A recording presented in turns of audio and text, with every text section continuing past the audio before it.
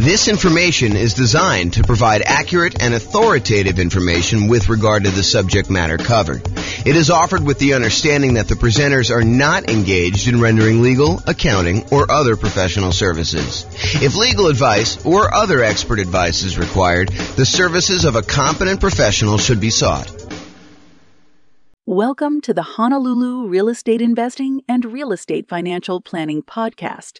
Learn all about investing in real estate in Honolulu, Hawaii, with a combination of real estate financial planning and modeling with numbers specific to Honolulu, plus syndicated, more generalized recordings of live and pre-recorded real estate investing classes, not all of them specific to Honolulu. Be sure to stay tuned after the podcast for a message from our sponsors. Well, good morning and welcome, everyone. I am your host, James Orr, and this is a very special class. I don't know if I've taught a class exactly like this one before, so we'll see how it goes, and hopefully you enjoy it. The class today is, what does financially independent mean? What does financially independent mean? So let's give a little background about why I decided to do this class. So here's kind of where I'm at right now, what I'm thinking about. So many real estate investors, not everybody, but many real estate investors who have been owning real estate for the last, 5-10 years, maybe even longer, especially ones with very low mortgage interest rates. And the lower your mortgage interest rate, typically the faster you're paying down principal on your loan. So the lower your mortgage interest rate, the more principal you pay early on in the loan. And oddly enough, the less it changes, less the amount you're paying down in principal changes over time. Technically, I think this math is correct. I proved it to myself before, but it's been a long time since I've done it. The amount of principal you pay down on a loan actually increases by whatever the mortgage interest rate is.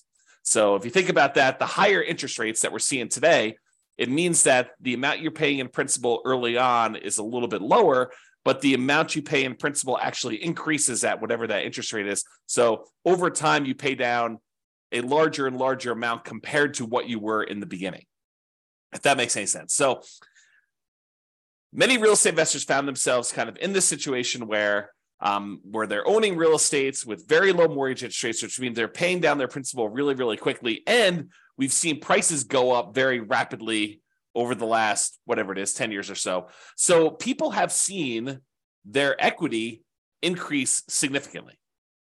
A lot of people are sitting on very high amounts of equity in their properties. And rents are lagging a little bit. I mean, rents are up, but they're, maybe they're going down now. I mean, it may have overshot a little bit. But we're seeing rents not quite keep up with the increase in interest rates and the increase in prices that we've seen. So rents are lagging behind a little bit. So when you combine these kind of lagging rents with this super significant increase in equity from both having these really low mortgage interest rates and paying down a lot of principal and prices going up, the overall return on equity on the properties that you own have been going down. If you think about that, right? Like, your equity in your property has increased so much, and the rent you're getting on it, the cash flow you're getting on it, the appreciation you're getting on it, the debt pay down, the depreciation you're getting on it are all growing, but they're not growing quite as fast as your equity is. So the return you're getting on equity goes down. And this is relatively normal, right? This is not anything new. We've seen this kind of phenomenon before in a normal case, right? Like the normal situation is property values go up a little bit each year. You pay down your mortgage a little bit each year, and you're kind of like your profit on the property, your appreciation, your cash flow, your debt pay down, your depreciation, they all kind of grow a little bit. If all depreciation stays the same until it drops off. But in general, these things tend to grow over time, but not quite as fast as your equity. So in general, return on equity tends to kind of taper out. And eventually when you pay off the property and you lose your depreciation benefit, it tends to approach cap rate plus your unleveraged appreciation rate. So if you bought a 5 cap property, your kind of like overall return on equity would eventually taper out to be that 5% cap rate number, and whatever the appreciation rate you are seeing in your market is, 3%, whatever it is, And so the total between those two is probably about 8%. So over time, your return on equity tends to taper off to be about this 8%, 3% from appreciation, 5% from cap rate. And that's where we typically do. But when you have equity increase very rapidly, this curve drops off very quickly, and you have this much lower overall return on equity, which leads people to wonder, what should I do? I've got all this equity in my properties, and the return on my equity is actually getting lower than what it was when I acquired these properties even a few years ago. Should I go and sell the property? Should I do a cash out refinance on the property? Should I just do a rate and term refinance on the property? Maybe extend out when I'm going to pay this thing off in order to get my payment down a little bit. Even if interest rates are higher, sometimes it works out that it'll be a little bit better doing that. Most cases not, especially when interest rates were whatever they were, 3%, 4%, 5%, and now they're 7%, high 6s, 8%, depending on where you are and what you're buying. Do you get a second mortgage to kind of retain that low interest rate that you have on the mortgage you currently have there? Maybe you go get like a investment property HELOC, home equity line of credit, and you are able to borrow some money on top of that in order to go do it. Or maybe you do nothing. Maybe you decide, hey, I'm not going to do anything with this particular property. And if you do decide to pull cash out, or if you have any extra cash that you're trying to invest somewhere, what should you invest it in? Should you go buy real estate? Well, buying now sure doesn't look like the deals that we had in the last decade or so, where interest rates were at all-time lows. Prices are high, interest rates are high, rents are lagging, making the cash flow on these properties less than amazing. And who wants to give up the cash flow on the property that you do have with these really low interest rates in order to go take on new properties that probably have worse cash flow? So it's kind of like in this really weird situation we're sitting in, where you have, these lagging returns on equity from having all this great appreciation and debt pay down over the last few years. And now you've got nothing really to invest in, which makes you wonder, what should I be doing? I think for a lot of folks, there's fear. What could happen in the future? Am I missing the boat? Do I, can I not acquire any more properties in my plan? I'm a little frustrated with that. There's some uncertainty. Is this the end of it? Did I miss the boat with this nomad thing? Did I miss the boat with buying these rental properties and having these rental properties work? There's doubt. Is this going to be the plan that gets me there? There's lack of clarity. What should I do? Should I go sell these properties? Should I go do a rate and term refi? Should I do a cash out refi? Should I add the second mortgage? Should I do nothing? Should I not buy any more properties? Should I continue to buy properties? And I think to a certain degree, there's a lack of focus. We're thinking about all these different options that we have, and we're thinking, well, maybe I should go look at something new, some type of shiny object. Should I go, speculate in land? Should I go, learn how to buy properties creatively subject to? Because, there's all these low interest rate loans out there. Maybe I should go acquire properties that way. Maybe I should go and do short-term rentals to get my cash flow up on properties. Maybe I should start doing accelerated depreciation or bonus depreciation in order to be able to overcome some of this negative cash flow stuff. Maybe I should do that in order to generate down payments for buying more properties. Like there's all these different options to think about. But then you start thinking, well, maybe I should stick to the plan. Maybe I should go and buy more properties so that I can use the equity I'm seeing in those, even if cash flow isn't amazing, to then go pay off, half of the properties that I keep. Buy 10, sell off 5, pay off the remaining 5. There's that strategy if you want to do that. Or maybe I should take extra cash flow and pay down my mortgage right now. So there's all this sort of like fear, uncertainty, doubt, lack of clarity, lack of focus. And honestly, these decisions are really driven by, what is your desired outcome? What do you really want from this thing? And for most of us, that's ultimately financial independence.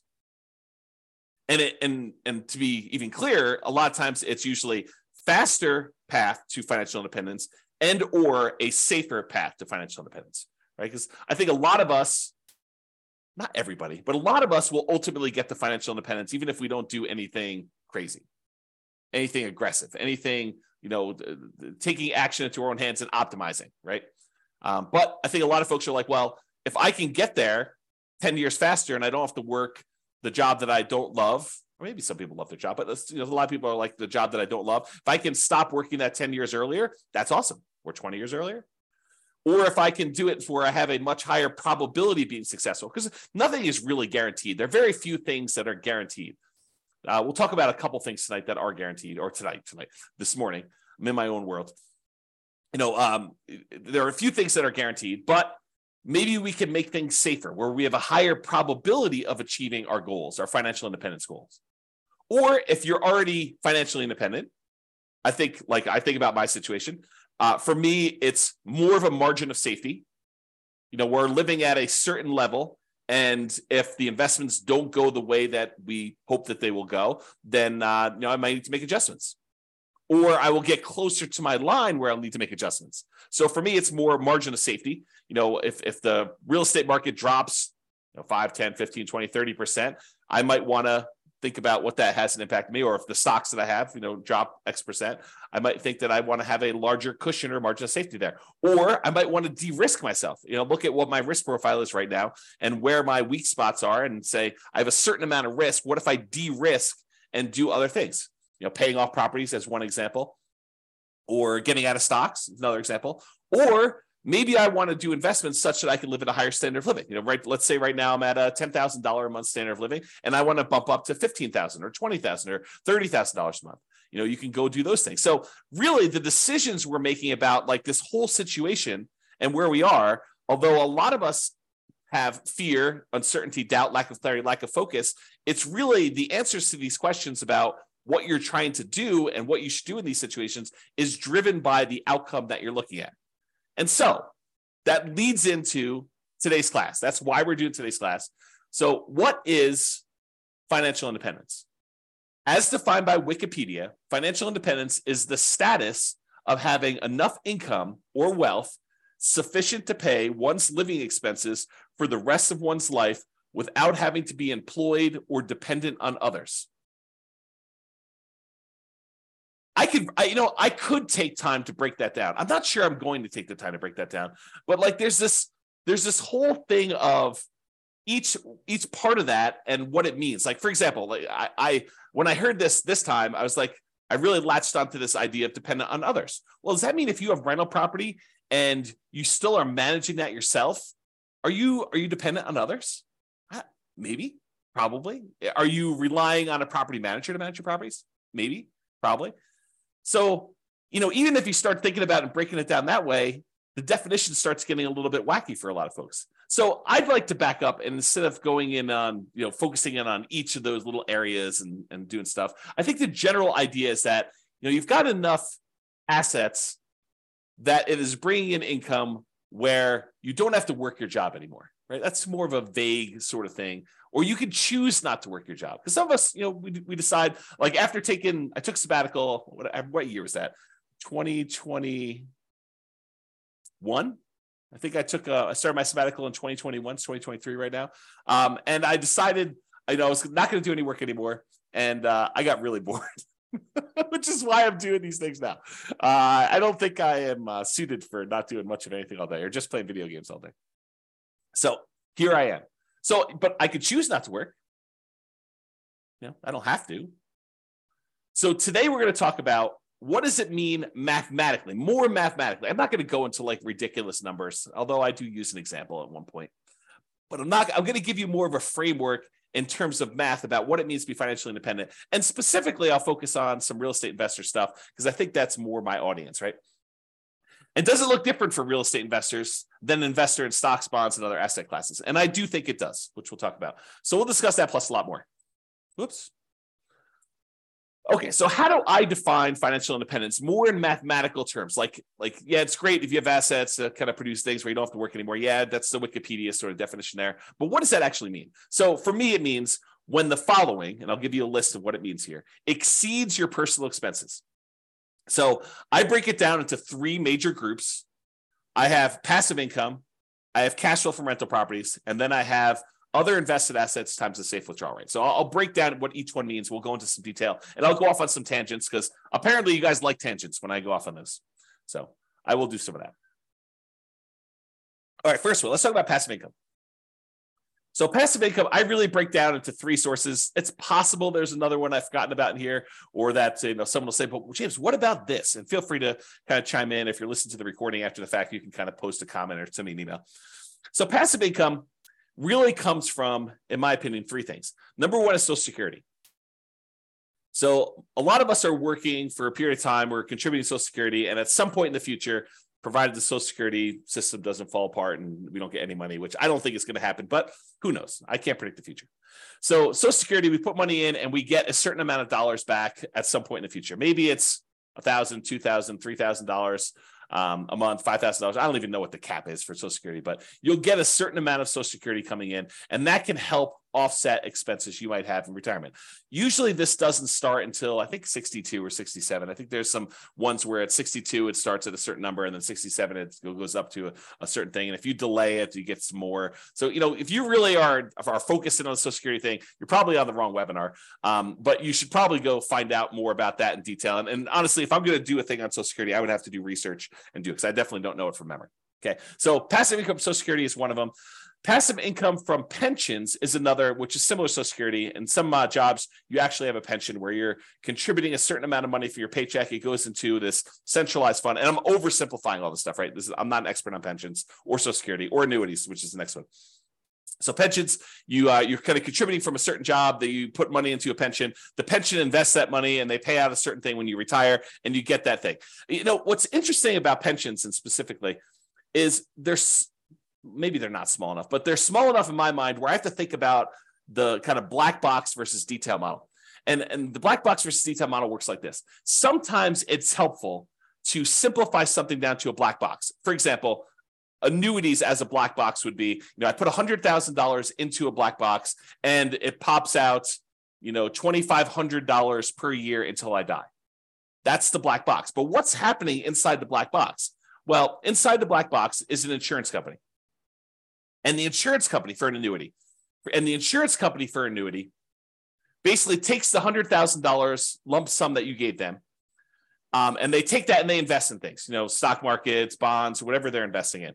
And they know that, hey, you may outlive the normal life expectancy. And in that case, they're okay paying out more than what you probably should have gotten from that $100,000, especially if the market doesn't go your way. But there are going to be some people that did the annuity where they died early. And so for them, they're going to make some more profit on the people that end up dying early, and they're going to make less profit on the ones, or maybe even lose money on the ones where someone dies much later. But overall, because they've got, 100,000 people putting in $100,000 each, some of them are going to die early. Some of them are going to die based on their life expectancy, basically right where it is. And some of them are going to die much, much later, and they're going to lose money on those. And the overall, they're going to be able to make a profit. They're going to have enough money to kind of manage this thing correctly, pay out what they need to pay out, and make their own profit so that they can run the overall business of collecting these annuities, paying out the fees monthly, managing it, sending you statements, all that other stuff. So sometimes it makes sense to look at the black box of, I put money into this pension, the pension kicks out a certain dollar amount per year until I die, or until I'm a certain age, or whatever the agreement is with your pension to do that. And the idea is to simplify it down. And then sometimes you want to really step back and say, how are they able to do that? Like, what is going on that allows them to do it? So for example, when we think about the annuities one, you could take that same $100,000 that you were going to put into annuities, and you could invest it in stocks and bonds yourself. The challenge is that maybe you do that, and maybe the stocks that you pick don't go your way. Maybe, the ones that you pick end up going down in value, or the whole stock market goes down in value. Maybe the whole thing crashes, or maybe you outlive the reasonable time period that you expected to do that. And so you might do better by taking the $100,000 and investing in stocks yourself, or you might do worse. But the insurance company, because they're doing this in the aggregate for all these different people, they can kind of mitigate those risks across a large number of people. And so the amount that they pay out for the annuity is probably less than you might be able to do on average yourself, because they've got costs and they've got, some people might do better, some people might do worse. So if you go take $100,000, you invest in the stock market, maybe, and there's no promises in the future, but maybe you do 7% per year. You can figure out, with 7% per year, and you taking out a certain amount, whatever it is, safe withdrawal rate on that money that you do, you can take out a certain amount of money and kind of live off that. But with an annuity, you put $100,000 in, and they tell you, look, we're guaranteeing, I'm putting that in quotes because it's an insurance product. And so we're guaranteeing that you actually will pull out $2,500 a year, which is probably lower than your 4% safe withdrawal rate number. They're trying to be conservative and they need to make a profit. And they're kind of like guaranteeing that you will have this until you die. as an example. And there's all sorts of variations on this, right? There's annuities where you get some of the money back when you die, or you die within a certain range, or, or you have an annuity that kind of counts for two people's lives, you and a spouse, or there's all sorts of variations. And I'm not an expert on annuities, I'm not licensed to sell annuities. So go talk to a professional if you're really interested in those. But that's sort of the idea. And that idea applies kind of across the board, this black box simplifying other thing. So passive income from either Social Security, pensions, or annuities. Those are the three kind of passive income sources. The second one in my group is this net positive cash flow from rental properties. And I think a lot of folks on this particular webinar, because it's Real Estate Financial Planner, are interested in this kind of idea of net positive cash flow from rental properties. So you buy rental properties.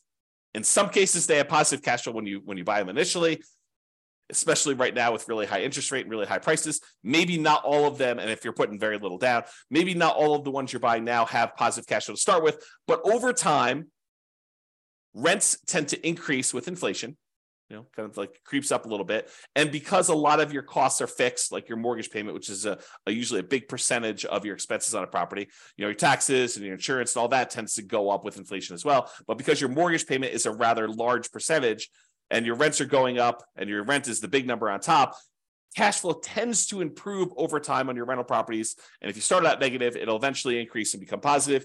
And eventually, when your property is completely paid off, you get this big jump up in how much cash flow you're getting on it, and you see positive cash flow on your rental properties.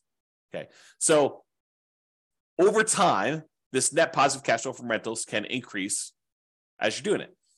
The interesting thing, man, I'm going off on some weird tangents today. So the interesting thing about cash flow and rental properties, let me teach safe withdrawal rate first, and I'll come back to this concept. But there's something interesting about cash flow and rental properties as compared to investing in stocks that is a little bit different. So we'll talk about that next. So why don't I do this? I'll go talk about safe withdrawal rate, and then we'll come right back to this. And Nick or Nathan, I see both your names right together. One of you remind me if I go off track and I forget to come back. It's possible I will forget to come back, but I'm holding you guys responsible. So safe withdrawal rate times money invested in other assets. So we covered so far passive income, that's Social Security, pensions, annuities. We did that already. I also talked very briefly about net positive cash flow and rental properties, which I'll go into a lot more detail here in a little bit. Safe withdrawal rate money, safe withdrawal rate times money invested in other assets like bonds. So the third source of being financially independent is, let's say over time, you kind of put in whatever it is, $500 a month, and you invest that in stocks or bonds or something else like, I don't know, crypto, or not that I suggest you do crypto, but you get the idea. You can invest in something else. And then that money grows by investing in these other assets. And you can, when you're ready to be financially independent, say, okay, I've got $1 million saved up. What is a reasonable amount of money that I can take out from this $1 million each year where I am not super likely to have this go down to zero in my lifetime? And so what that is called is a safe withdrawal rate.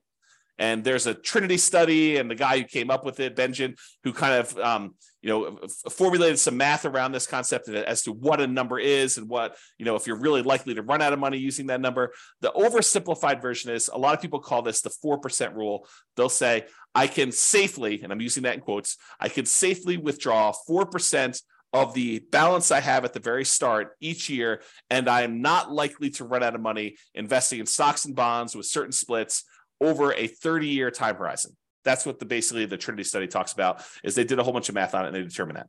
So if you have $1 million and you have a 4% safe withdrawal rate, that means you could take out $40,000 per year in year one.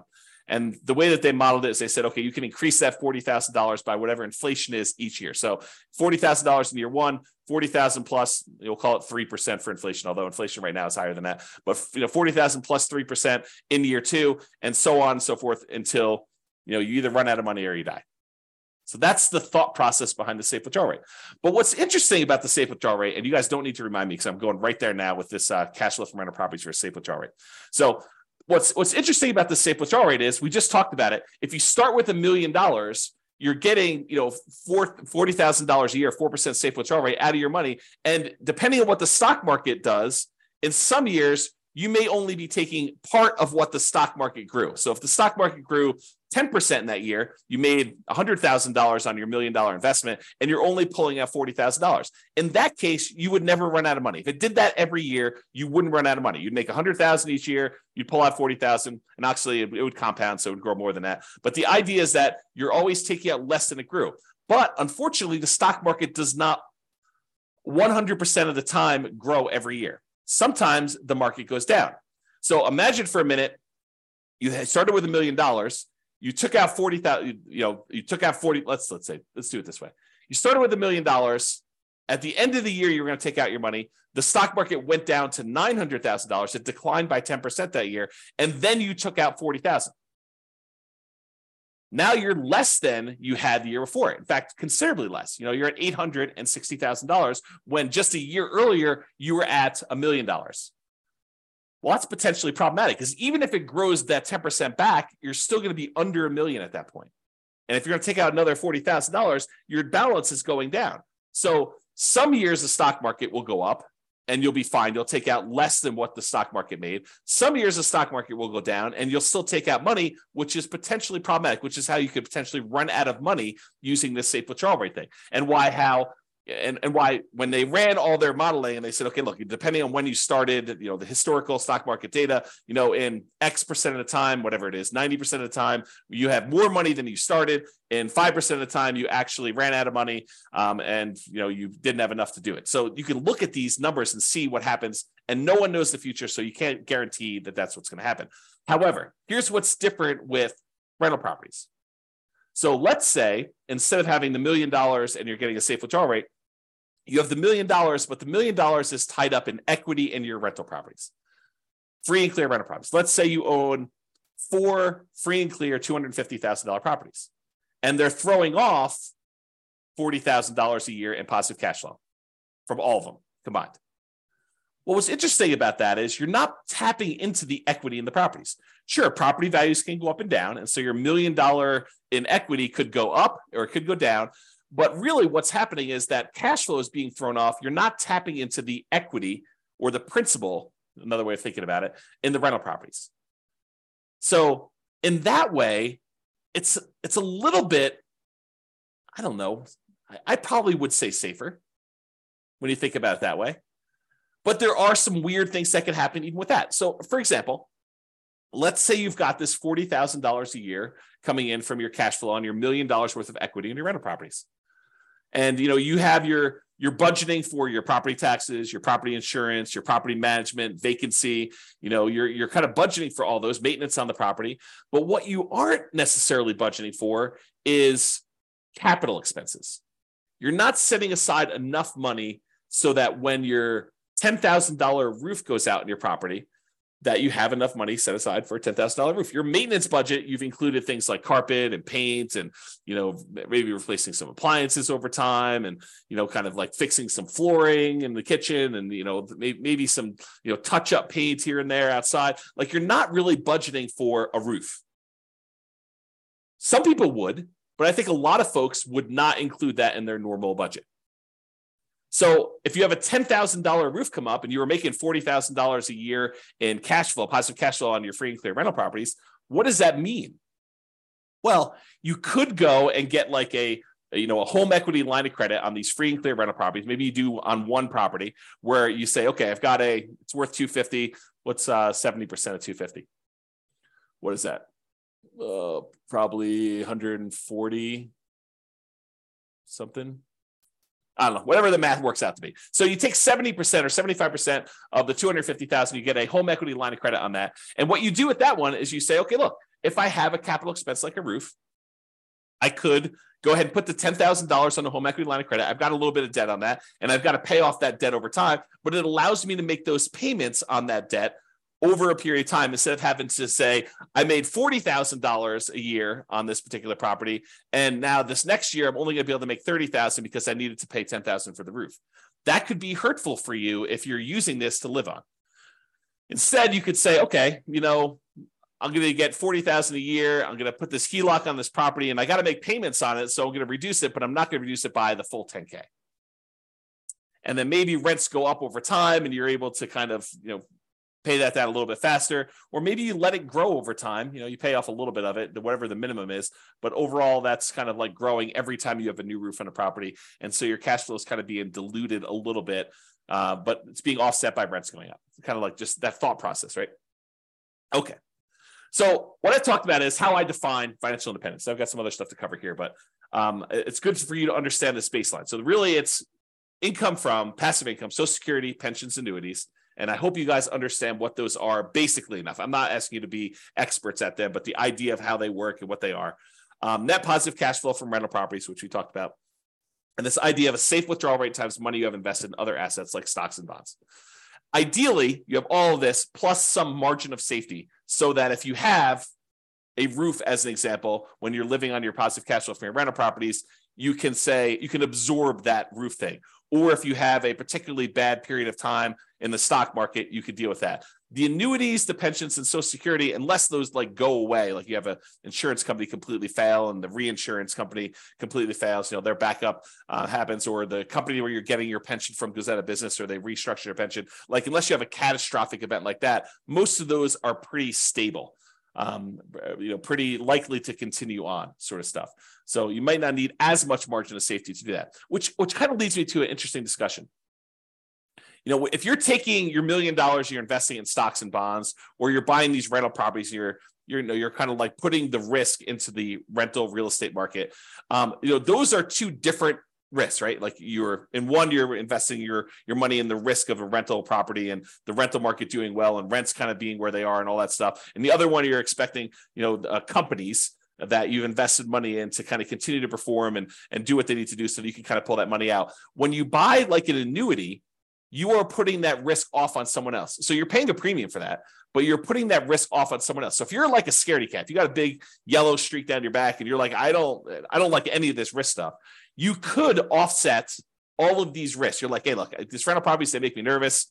I want to get out of them. You could use them temporarily and then take that money, sell off your rental properties, and then buy like an annuity as an example. Not that I'm recommending you do this, but you could, use your rental properties to acquire them over time, deal with that risk for a period of time, and then say, look, now that I'm retired, I don't want any risk. I want to de-risk completely. I'm going to take all the proceeds from that and I'm going to buy an annuity as an example. Or maybe you're like, look, I've got all this risk and all this overhead and management and all these rental properties. They've done really, really well for me while I'm growing it. But now I'm at a point where I want to retire and I don't want to put in all this effort. I want to convert to a much more passive, less work, less oversight type of model.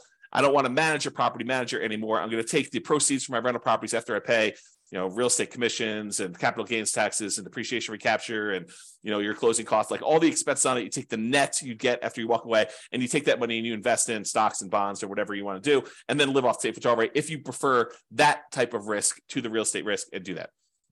So just things to be thinking about as you do this. And one of the reasons why we're having this discussion is you are going to want to choose at some point which of these areas you want to focus in on and achieve financial independence from. So I think the choice is, once you decide, okay, look, here's my plan.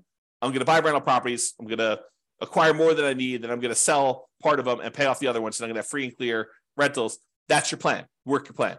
Or I'm going to take all these rental properties, and at some point, because I'm not going to want to be property managing when I'm 80 years old, or managing my property manager when I'm 80 years old, I want to take this money and I want to invest in stocks or bonds or annuities or whatever. Okay. So that's the idea behind it.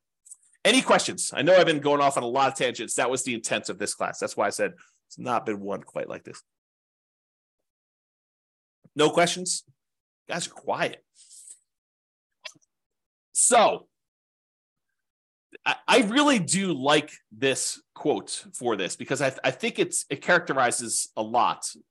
I see this a lot. When I was doing a lot of real estate investor classes weekly, and I have people coming to class, I would hear this in different versions of this. I would kind of hear this story. So the Cheshire Cat in the book Alice in Wonderland, I'll kind of read you the page. This is a quote from the book. So the quote is, "Would you tell me, please, which way I ought to go from here?" That's just, Alice asking the Cheshire Cat.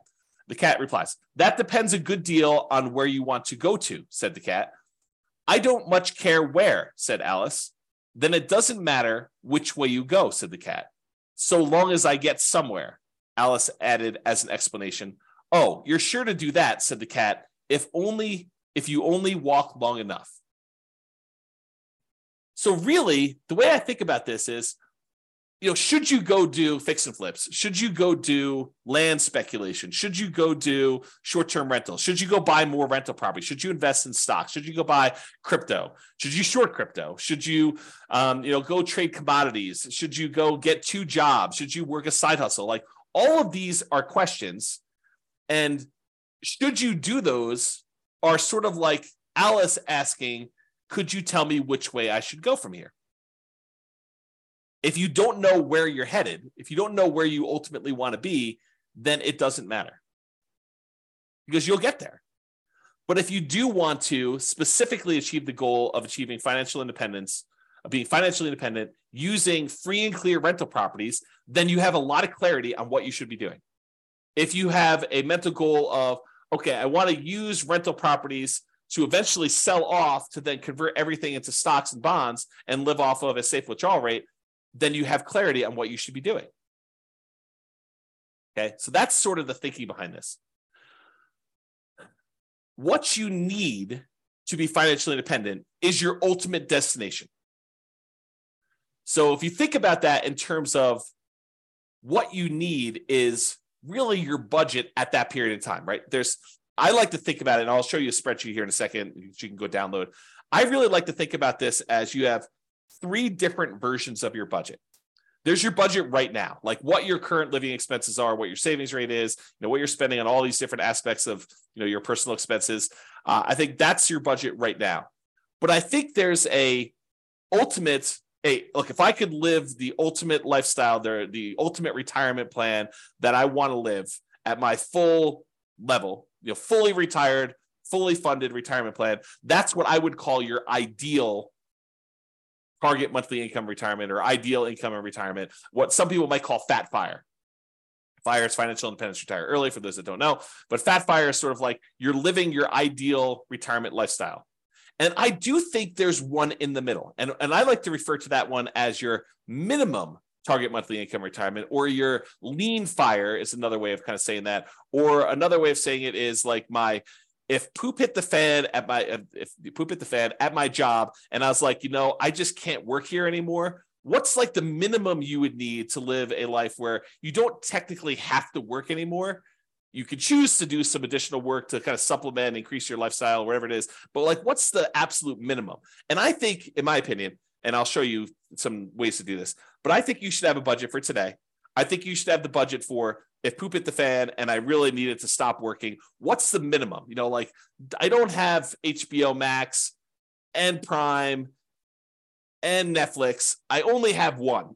It's sort of like the kind of like take it down a level or two. I'm not traveling every 3 months. I'm traveling every year, once a year, like it's that sort of like minimum one for you. And it could be different, it could be I'm not traveling at all, right, for some folks, or maybe I sold my house, or I'm renting my house and I'm traveling all the time and I'm living in geographic arbitrage sort of situations where you're kind of living in a place that's got really low standard of living, like Portugal or Philippines or Thailand or whatever it is, Mexico. So you could kind of do that as your minimum target monthly income retirement. And then I think you need to do the budget for your ideal. And then once you know those, you say, look, if I'm doing my current path right now, this is what I currently have in assets and what they're producing for me. Here's my minimum. What would I need in assets? Like if I could kind of wave a magic wand, have my assets be supporting me in this lifestyle, what do I think that would look like? What would I have in Social Security, pensions, annuities? What would I have in cash flow from rental properties? What would I have invested at a safe withdrawal rate getting from stocks and bonds? And like, how does that break down? And then for the ideal one, you want to break that down too. So ideally, what you need to be financially independent is your ultimate destination. That's your budget. What you choose to invest in to get you there is your path or your action plan. And I think that dictates your choice. You know where you want to go based on your budget. And then you say, how do I get there? That's my action plan to do that. Okay, so I taught a whole class on this before. You guys can go watch it. It's the ultimate FIRE budget. I probably should correct the typo here. Oops. FIRE should really be all caps because it's kind of, there we go. So you can create 3 budgets simultaneously, which I talked about. Your current budget now, your minimum target monthly income, and your ideal. And so there's this, it's a special budget sheet. You can go download it. You make your own. You don't need mine. But it really has 3 columns. You write down all your current expenses. And I've only shown housing on here, although there's ones for every different aspect of your thing. But go do your own if you want to. You do a current budget of what your current expenses are. You do a minimum target monthly income. You're kind of like your lean fire number, and then your ideal to do that. I have a little red, like a yes or no checkbox for whether that's actual or estimated. Sometimes people are like, I'm going through this really quick. I think my HOA is about this. I haven't looked it up, so I'll go put N for that. If it really is your actual, you can put yes so that you know which ones are real numbers or that you estimate, and then you can firm it up later. And don't, the piece of advice I'll give you on this is don't get caught up in detail, right? Doing this poorly is better than not doing it at all. And so it's better for you to have a bad budget and then improve it over time than for you to skip this exercise completely and not do it. So I would strongly recommend that you do a budget and kind of figure all that out. So anyway, go make your ultimate fire budget. And then on this spreadsheet at the bottom is this. And I want to talk a little bit about this because it ties into this, what is financial independence for you. And so currently you write down what, if you have any annuities, what you currently have in annuity income. Most people, you could buy, I'm not an expert in annuities, but you can buy annuities where they start at a certain date in the future. You could also buy annuities where they start immediately. So you can do like a single premium immediate annuity. Okay, I apologize. I'm looking out the window here and I saw what I thought was a coyote actually chasing geese. Turns out it's someone with their dog in a field. Because I kind of back to the open space, but for a second there, I was like, wow, I'm watching coyotes hunt geese, but it turns out it's not. So sorry, distraction, false alarm. Man, I do have a little bit of attention deficit sort of focus issues. All right, so annuities, you could do a single premium immediate annuity, SPIAs, where you pay a certain amount of money, $100,000 as an example, and then they immediately start paying you out, $2,500 a year, whatever it is. And part of that's dependent on your age and what's going on. So they vary, but once you get locked in, you lock it in. Or you could say, look, I'm going to pay $100 a month, and by the time I'm 55 or 65 or whatever age you set up with the annuity company, I'm going to pay out whatever that dollar amount is. You can kind of do it that way too. So you put in whatever your current annuity situation is, or you could say, look, when I finally reach my kind of my minimum or my lean fire number, I want to have this amount in annuities. And some people would think, I want my like baseline expenses covered by something where it is completely de-risked, right? Like it's like as safe as it can be, which is sort of an annuity sort of product where you're putting the risk on someone else's insurance company to handle that. So you might say, look, I really want to have, I don't know, $1,000 or $2,000 a month or not a month. Oh, maybe it is a month in annuity type income. And so you want to put a little bit of money into here to do that. Some people will be like, I want to have all of it in real estate. It's up to you. It's your choice.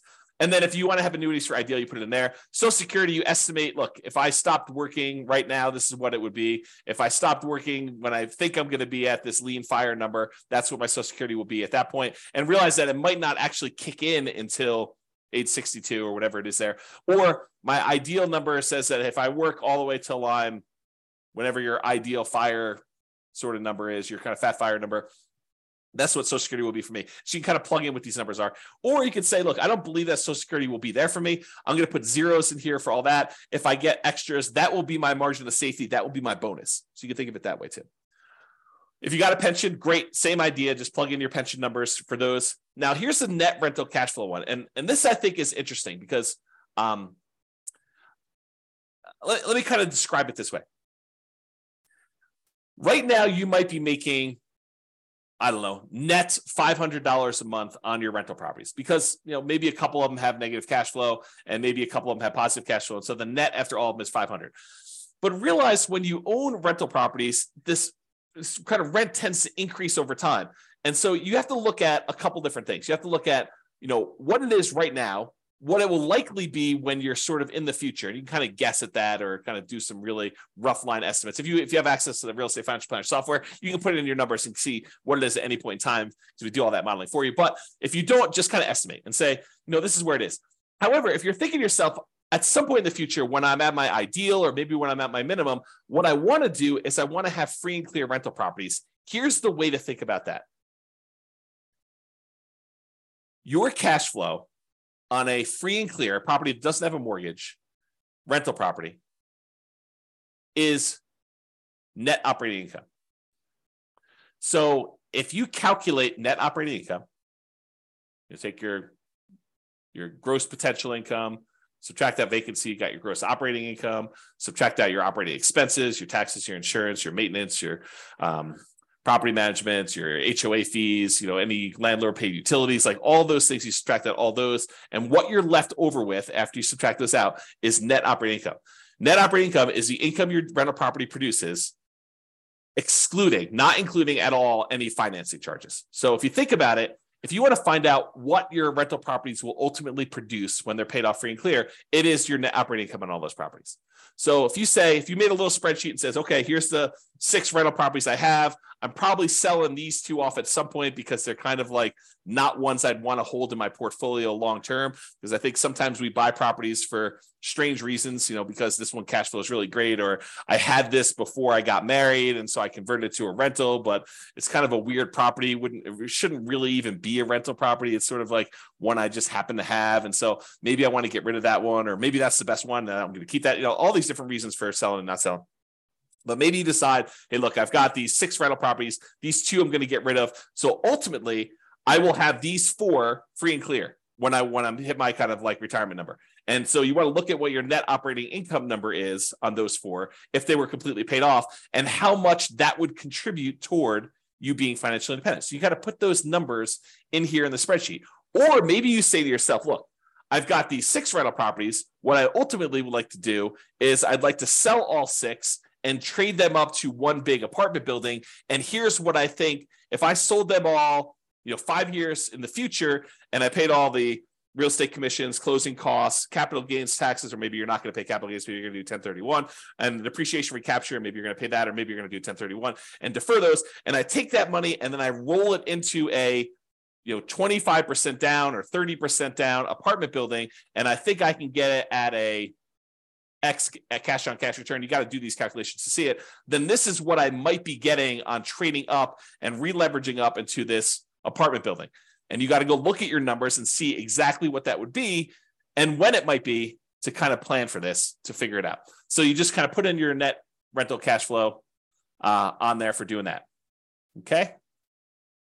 I think I covered what I wanted to cover on that. Any questions on that before I go off on some other tangents here? While you're typing something, if you are, I will kind of go on to something else here, and if I need to come back, I'll come back.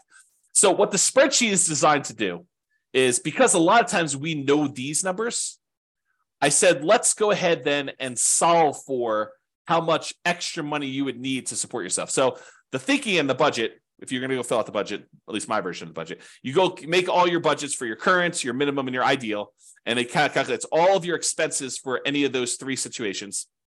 Then you write in how much you have in annuities for all 3, how much you get in Social Security for all 3, how much you're getting in pension for all 3, and then what you're going to expect to get in net rental cash flow on all 3 of them. And if you have any other income, like you sold a business, you're going to get payments of $1,000 a month for that business or whatever you're going to do there.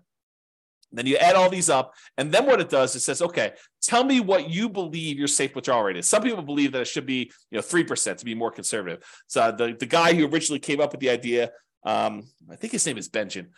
He basically said recently that you can go as high as 5% or 5.25% or something like that. So he increased it from the 4% safe withdrawal rate that he originally came up with as an idea. So whatever you believe is true for you, go ahead and put that number in here for safe withdrawal rate. And then the spreadsheet will calculate how much you're getting from all these, and using a safe withdrawal rate, how much you would need to have saved up in addition to these other assets to be financially independent. So it'll do some like reverse math for you and tell you, okay, based on how much you got for annuities, Social Security, pensions, and net rental cash flow, and this 4% safe withdrawal rate, you would need to have $600,000 more invested in order to be able to be financially independent. So it'll do the math backwards.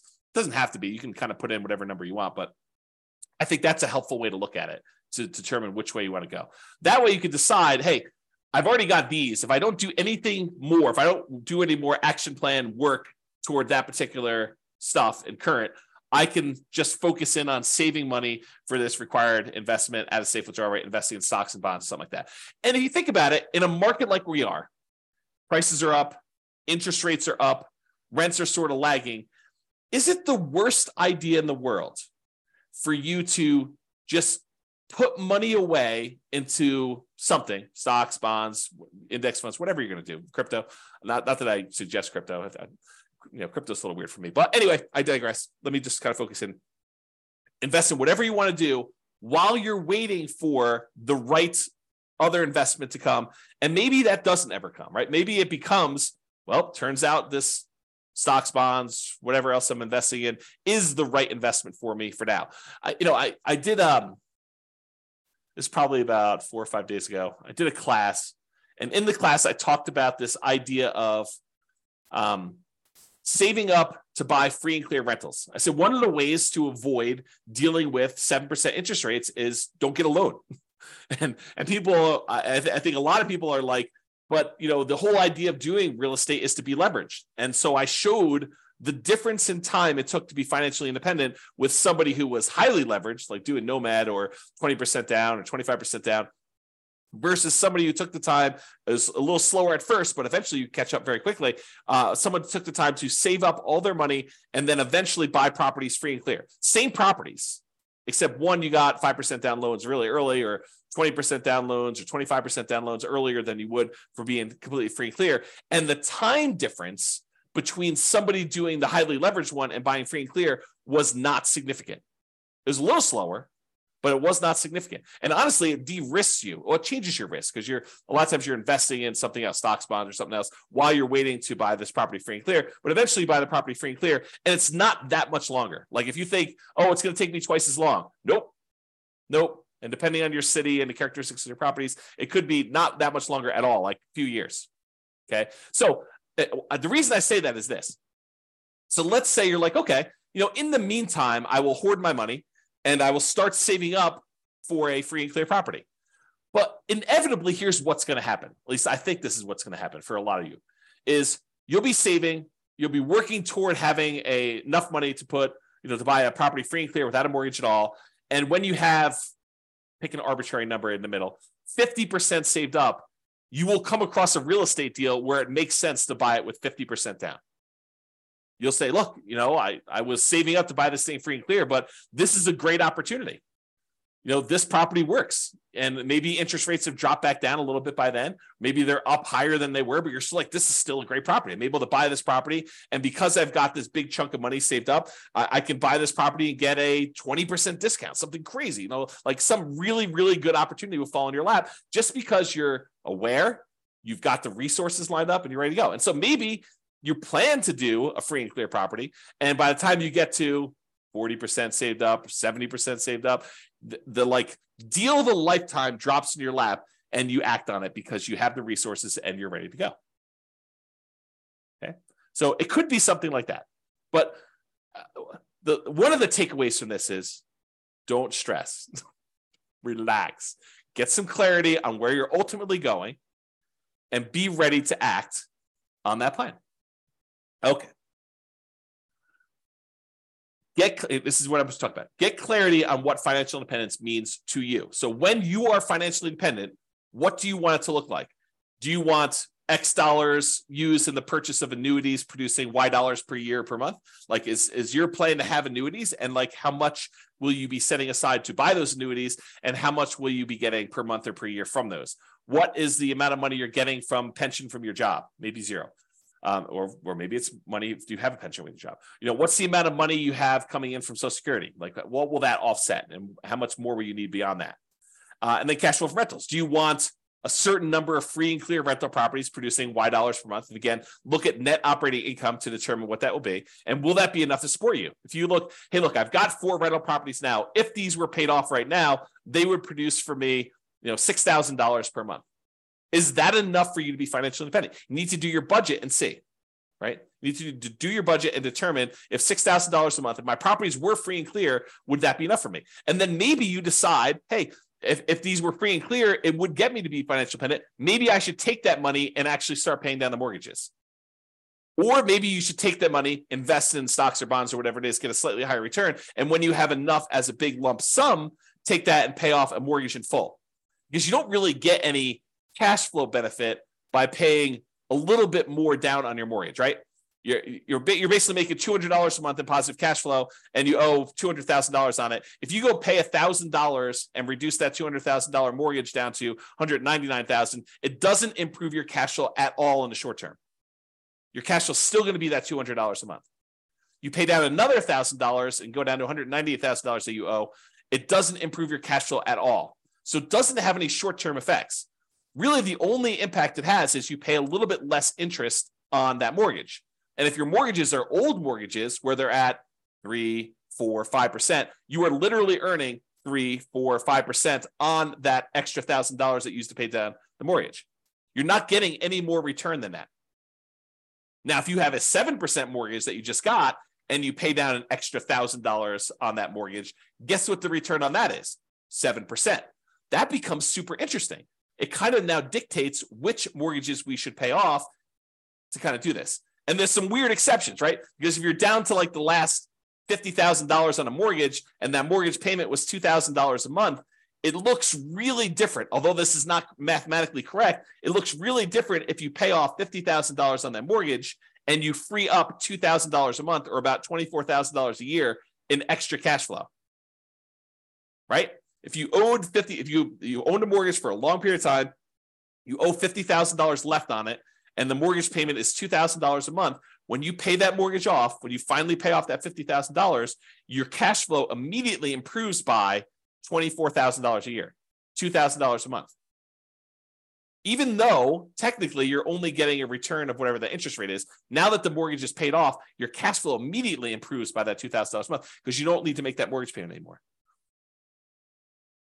Kind of crazy. Okay. So I went off on a tangent. I'm not sure how far back to go to pick up. So, okay. So we had this thing here. I said, do you want a certain number of free and clear rental properties producing X, Y dollars per month?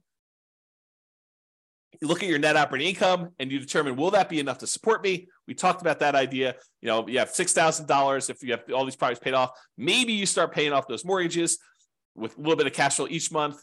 That should speed things up a little bit to getting there. Or maybe you say, look, I'm going to invest money in the stock market until I get a completely enough to pay off a mortgage in full. And then you do that. That tends, and it really depends on the interest rate, but that tends to be a slightly faster path. It has new risk. It introduces the risk of investing in the stock market, but that tends to be a faster path to being financially independent. If you invest in the stock market at, let's call it 8% or 7%, and then you eventually use that money once you get enough to pay off a 3% mortgage, that's faster than taking a little bit of money each month, and instead of investing in the stock market, you paying off a 3 or 4 or 5% mortgage because the money is growing at 7 or 8% in the stock market and not just growing at 3 or 4%.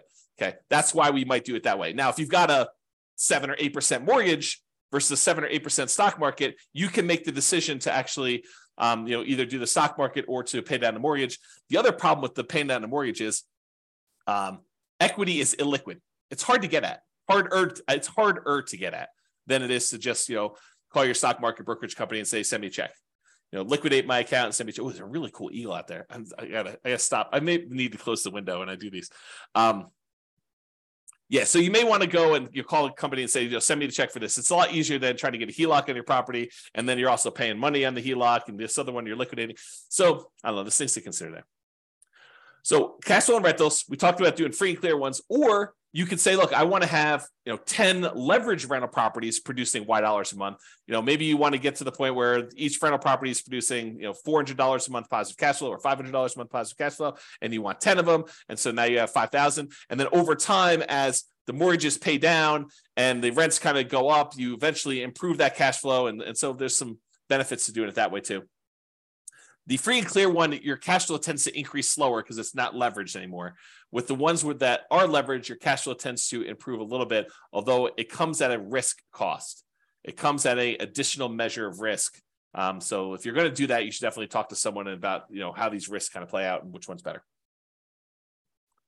Or we talked about passive income, talked about cash flow, or the safe withdrawal rate on invested assets. Maybe you want to have whatever it is, $500,000, $1 million, $2 million, invest in stocks, bonds, or something else at a Y safe withdrawal rate, 4%, 3%, 5%, whatever you feel is safe for you per year, and you kind of do that, or some combination of the above, which is what we've been talking about today. So a little bit from Social Security, Maybe I have I buy a little bit in annuities. Maybe I have, one free and clear property and, 3 leverage properties or whatever you have. And maybe you have $1 million in safe withdrawal rate assets in order to be diversified across a wide number of asset fields to kind of mitigate your risk and get some of the benefits of some things and some of the benefits of other things. Any questions on that before I do it? Okay.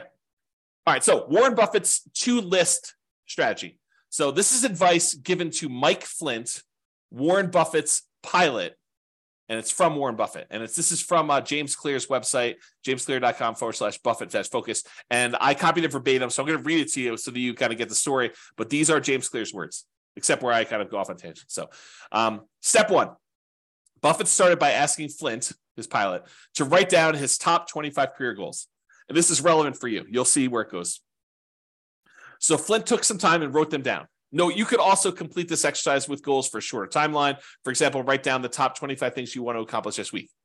Step 2, then Buffett asked Flint to review his list and circle his top 5 goals. Again, Flint took some time, made his way through the list, and eventually decided on his 5 most important goals. Now, note, if you're following along at home, pause right now and do these first 2 steps before moving on to step 3. This is James Clear talking right now. Step 3. At this point, Flint had 2 lists. The 5 items he had circled were list A, and the 20 items he had not circled were list B. Flint confirmed that he would start working on his top 5 goals right away. That's back to James. So that's right. You basically say, look, I want to figure out what my top 5 priorities are, and I want to focus in on my top 5 priorities. And for you, whatever those are for you in terms of being financially independent, whatever your goals are to get to those numbers for you. Okay. Now back to the reading. And that's when Buffett asked him about the second list. And what about the ones you didn't circle? Flint replied, well, the top 5 are my primary focus, but the other 20 come in a close second. They're still important, so I'll work on those intermittently as I see fit. They are not as urgent, but I plan to give them a dedicated effort. And it's back to me now. And so you think to yourself, yeah, that's great, right? Like he's going to focus on the top 5. And, if he can easily knock out number 7 on the list or kind of put a little time in because it happens to be convenient to do number 7 right now, that's great, right? Not so fast as we continue reading. To which Buffett replied, no, you've got it wrong, Mike. Everything you didn't circle just became your avoid at all cost list.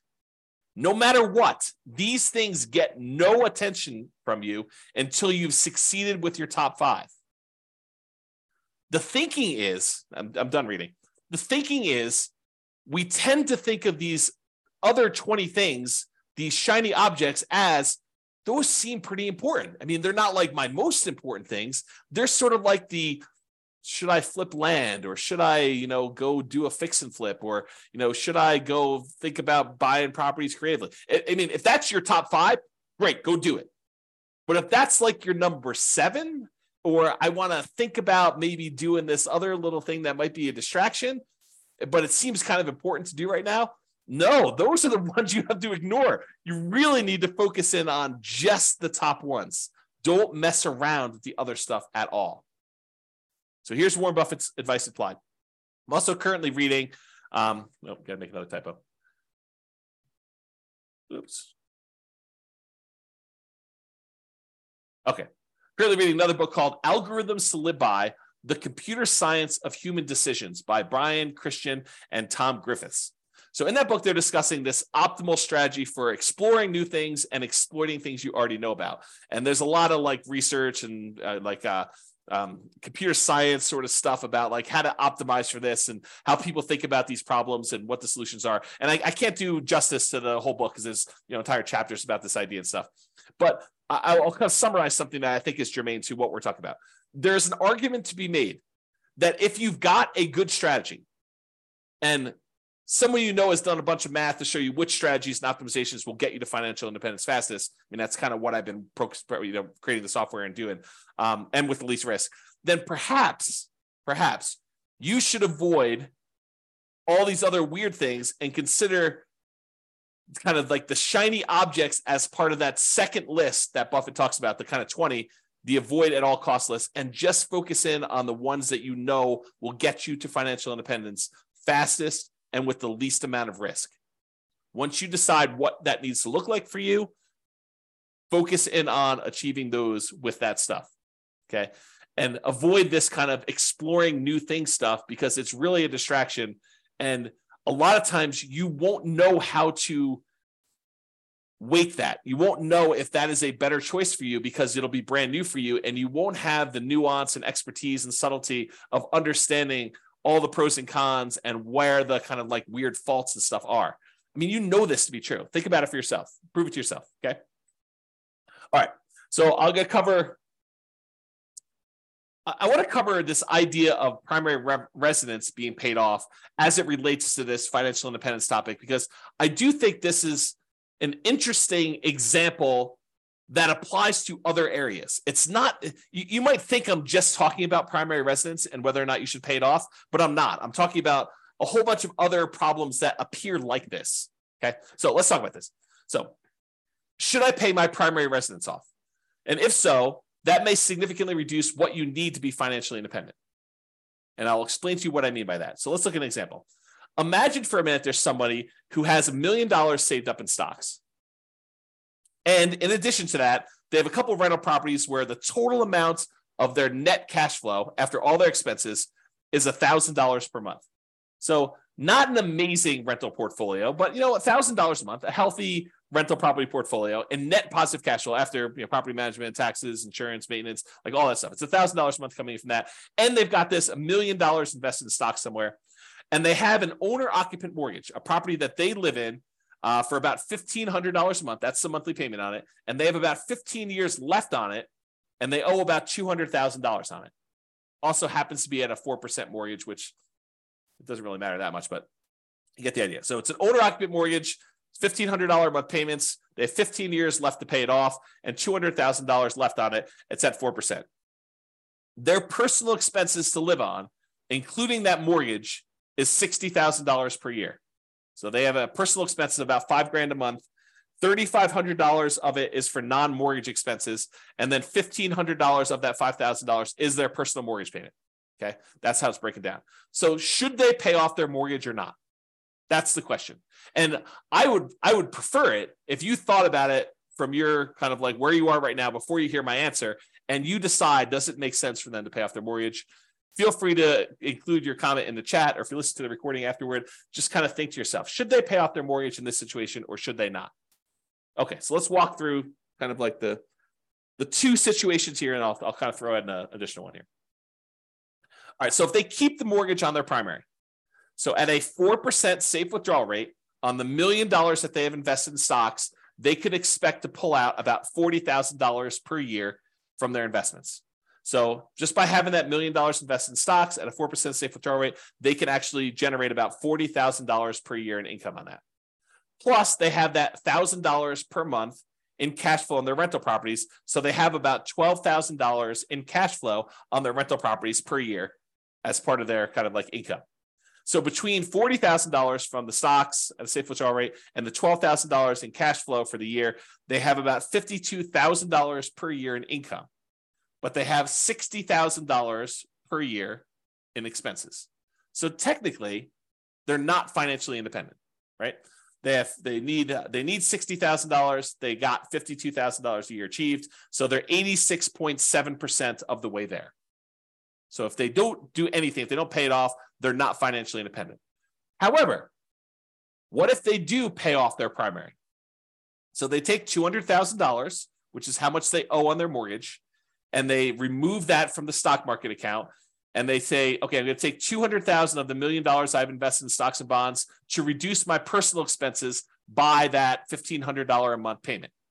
So this is not valid math, but I'm going to show you what it feels like to them, okay? So this is not the way you should do this math, but it's sort of the way it feels. So what they basically did is they said, I have $1,500 a month in payments times 12 months is about $18,000 a year.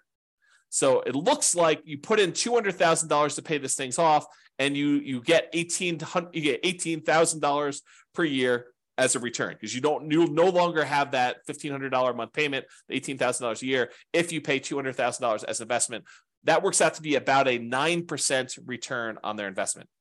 Math is not actually right, but the idea is how it feels, okay?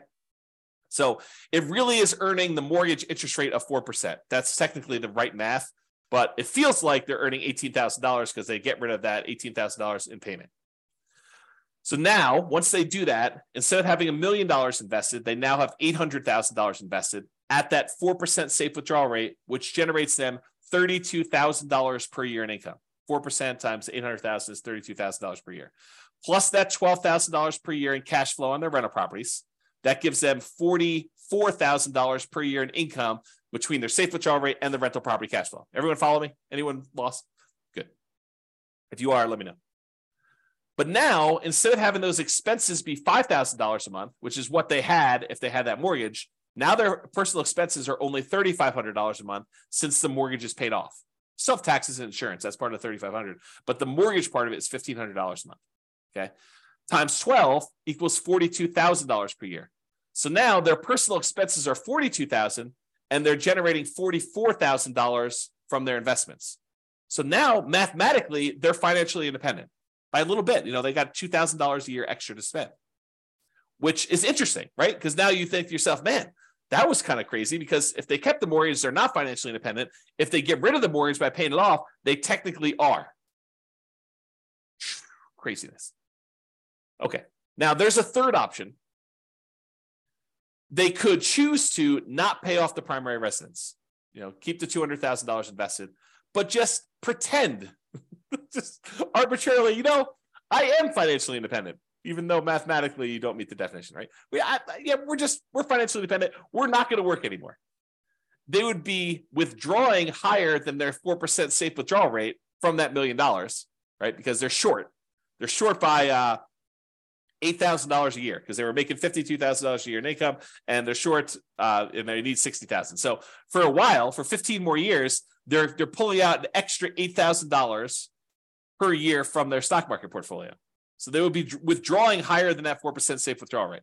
Okay, but that's only happening until either number one, their mortgage is paid off completely 15 years later, or two, cash flow in the rentals increases enough that they eventually qualify as FI. Because remember, they're making that $1,000 a month in cash flow. Let's say that's from 4 properties that are leveraged. Well, next year, they might be making, $1,200 a month in cash flow. And the next year, they might be making $1,400 a month. And the next year, they might be making $1,600 a month. So eventually, you get to the point where the extra money coming in from rents kind of creeping up slowly over time on the rental properties, and the expenses creeping up, but not quite as fast. That extra cash flow that they're getting will eventually cover that $1,500 a month mortgage. It may take a while, but they could do something like that, where you sort of I've been calling this chillaxing into retirement. I used to call it coast fire, but someone else used coast fire to mean, when you have enough money that if you don't add any more, then eventually you become financially independent if you just kind of work your job and spend all your money. I can't use coast anymore. So I've been calling it chillaxing into financial independence, where you kind of have these kind of assets that you're not technically there, but you stop working anyway, because you know that eventually something is going to happen that'll make you financially independent. For example, if 2 years from now, you have 2 years left on a couple of investment property mortgages, and you know that they're going to be paid off. And at that point, your cash flow is going to improve by $3,000 a month. And you're like, hey, look, I've got enough money to get me from today to 2 years from now when those properties are free and clear. And when they are free and clear, then I'm going to be financially independent. Couldn't you stop working the 2 years earlier? Because you know you're going to get there in 2 years. I mean, the properties are going to pay off, right? And then you're going to have enough. So you could sort of chillax. That's another example of this, as I mentioned at the beginning. This is a kind of case study, but it's wider breadth. It applies to more than just this exact example. Okay. So I don't know, just something to think about there. Another kind of thought process, and I'm getting toward the end here in the presentation. If you're 110 years old and you have $1 million saved, do you really need to keep a 4% safe withdrawal rate at that point and only spend $40,000 a year? And I would argue probably not, right? If you have $1 million, you probably don't need to limit yourself to $40,000 if you're 110 years old. And so I've done the extreme case At some point, you come back and say, well, what about 109? Well, probably same answer. What about 108? And if you keep coming back enough, eventually you get to the point where you're like, I don't know where this is for you, but there may be a point at 50, 60, 70, 80, 90 years old where 4% no longer applies to you. And that's for something for you to think about. The Trinity study, which is where we got that safe withdrawal rate math originally done for, was a 30-year time period. That's what they were planning based on. And many of the results had you end up with more money than you started with. In some cases, a lot more money than when you started. However, there were a small percentage of times when you ran out of money over 30 years. And that's where they're trying to find that kind of sweet spot for a kind of safe withdrawal rate. Okay. And we don't know the future, right? 4% over the next 40 or 50 years, 4% may prove to be way too conservative, or it may prove to be not conservative nearly enough. You may have been at like a 2% safe withdrawal rate over the next 50 years. We don't know the answer to that. And that's sort of the discussion we had where we talked about this idea of annuities, where you lock in a fixed dollar amount and then it's up to the insurance company to deal with that risk. It is off of your plate if you decide to do that. Or we talked about the rental properties and how you're technically not spending the principal. You're kind of only spending the fruits of the asset, the kind of like the cash flow portion of it. And you've got the equity all kind of like saved up there. And then we talked about that roof and how you might need to tap into it for different things. So all these things are kind of related, just kind of things to think about. All right, I think I have 2 more slides after this, or this one and one more. So here's a couple of kind of like off the wall things as to like, how do these apply to being financially independent? And warning, I will tell you, I've labeled this my controversial list of what is included in safe withdrawal assets because some of these are controversial. So, and if you have equity in a property or you have equity in a business, which rental properties are really a business, right? And if you think about that, but equity in properties or equity in a business, unless you plan to convert that to invested assets, unless you plan on selling it and then investing in stocks or bonds or whatever it is, you cannot use that as a safe withdrawal rate number. You can't say, I've got $1,000 a month in cash flow and $1 million in equity in my property. So really the $1 million in equity, I could use that as a safe withdrawal rate and do 4% on that. So it's really $40,000 a year. Plus I've got this $1,000 a month in cash flow. So that's $12,000 a year. I add those together, I get 52. No. You are not allowed to do that math that way. Cannot do it that way. Okay. The equity, the $1 million in equity is what is producing the $1,200 a month or whatever I said, $1,000 a month in cash flow, $12,000 a year. That equity is what's producing the cash flow. You can't double dip. And that applies to businesses as well. Okay. Unless you sell the rental property, you convert that to stocks or bonds or whatever it is. And then you could use a safe withdrawal rate on it. And where this comes up, and I think I'm jumping ahead here, where this comes up a lot is some people will say to me, James, what I want to do is I want to ultimately become a hard money lender. I want to use rental properties to get to the point where now I have, $5 million that I could lend out at 12, 14, 16, 18, 20% to people doing fix and flips where I could then make 12, 14, 16, 18% of my money. And by doing that, that means I can actually count that 12, 14, 16, 18%, whatever number I'm getting for those loans, I can count that as pure income. So if I've got $1 million, I'm making 12%, I can say I could spend $120,000 a year because that's what I'm getting on those hard money loans. No, that's not how that works. And this is why I think it's controversial. I think that you say, I've got this $1 million that I'm loaning out at 12% or 14% or 16%. You still do a 4% safe withdrawal rate on that $1 million. It doesn't matter that you're earning 12, 14, 16, 18% on that money. You really need to use the 4% safe withdrawal rate. It's as if you invested that $1 million in stocks and the stock market did 12, 14, 16, 18% over those next couple of years. It's the same idea. We're still only using the 4% safe withdrawal rate on that. Okay? All right, continue on. Equity in properties or business. You could use true cash flow to determine whether you're financially independent. True cash flow includes cash flow plus depreciation, cash flow from depreciation. So the tax benefits of owning the rental properties too, you could combine those.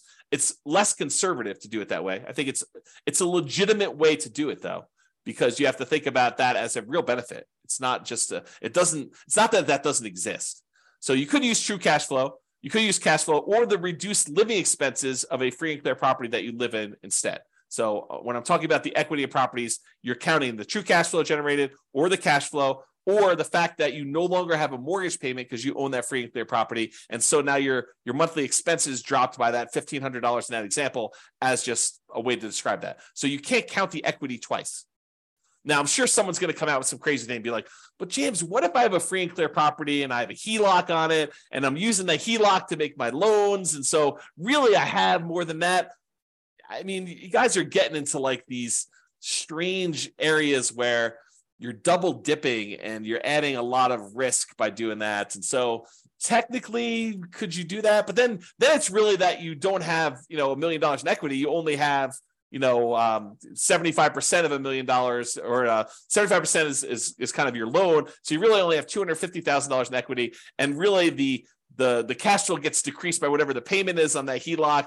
And then you have the $250,000, which is really part of your safe withdrawal rate. So yeah, I mean, you could try to get creative with me, but it's really not that, right? Because then it's changing the characteristics of the investment. It's not what it is anymore. Or if you're going to sell a business, the payments on the sale of the business or the property, if you're going to do like owner financing or something, is temporary income. That's how I would look at that. I would look at it that as, I've got a payment stream for 15 years. It's going to be this amount of money. You could do it that way. I don't think you double dip and do a safe withdrawal rate on that. Maybe you could, but that's the way I think about it. And again, controversial. You've been warned. Payments to you on loans made. This is me using the hard money example. So consider these invested assets and use safe withdrawal rate instead. Think about this as a bond. I mean, that's what you're doing. You loan people money and they pay you an interest rate. So it's just like having a bond. And dividends, consider these invested assets and use safe withdrawal rate instead.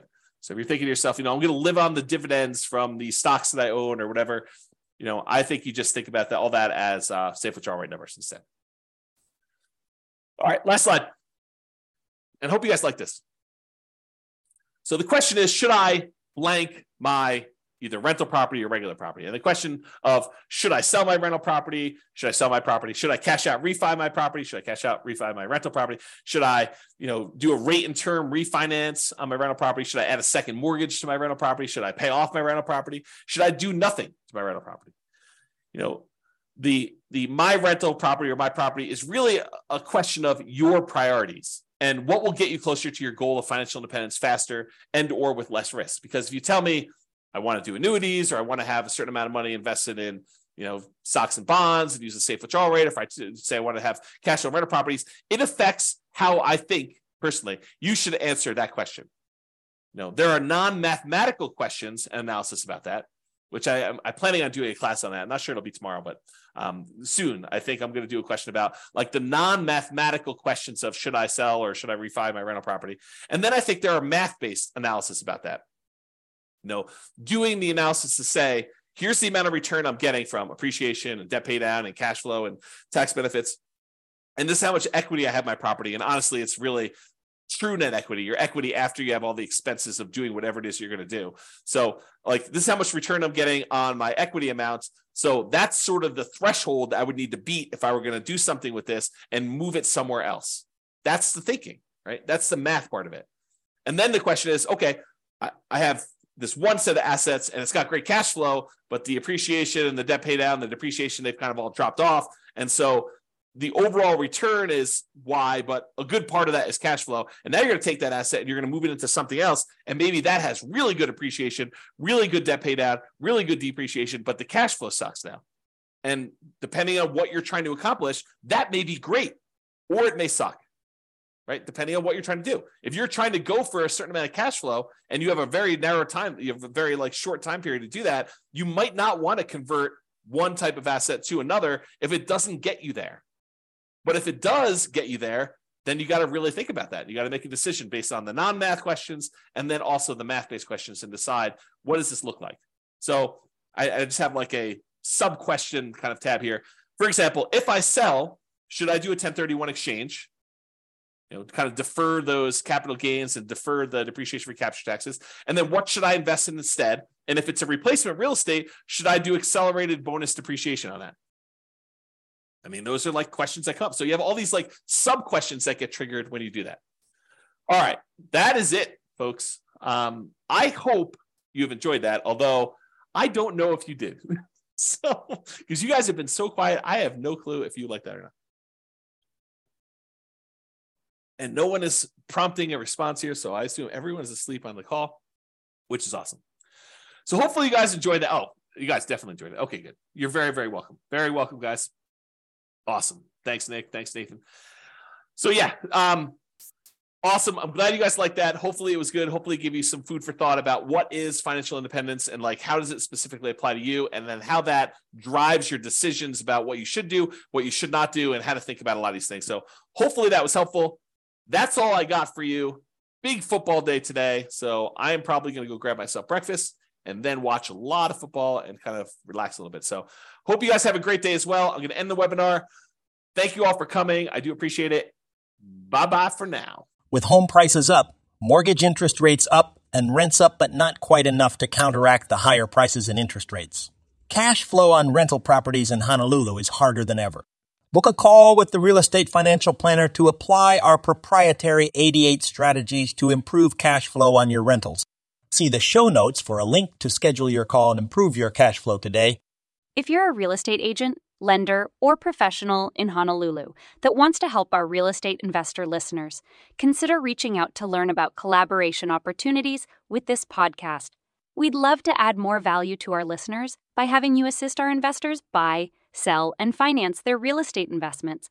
See the show notes to schedule a call to discuss collaboration opportunities.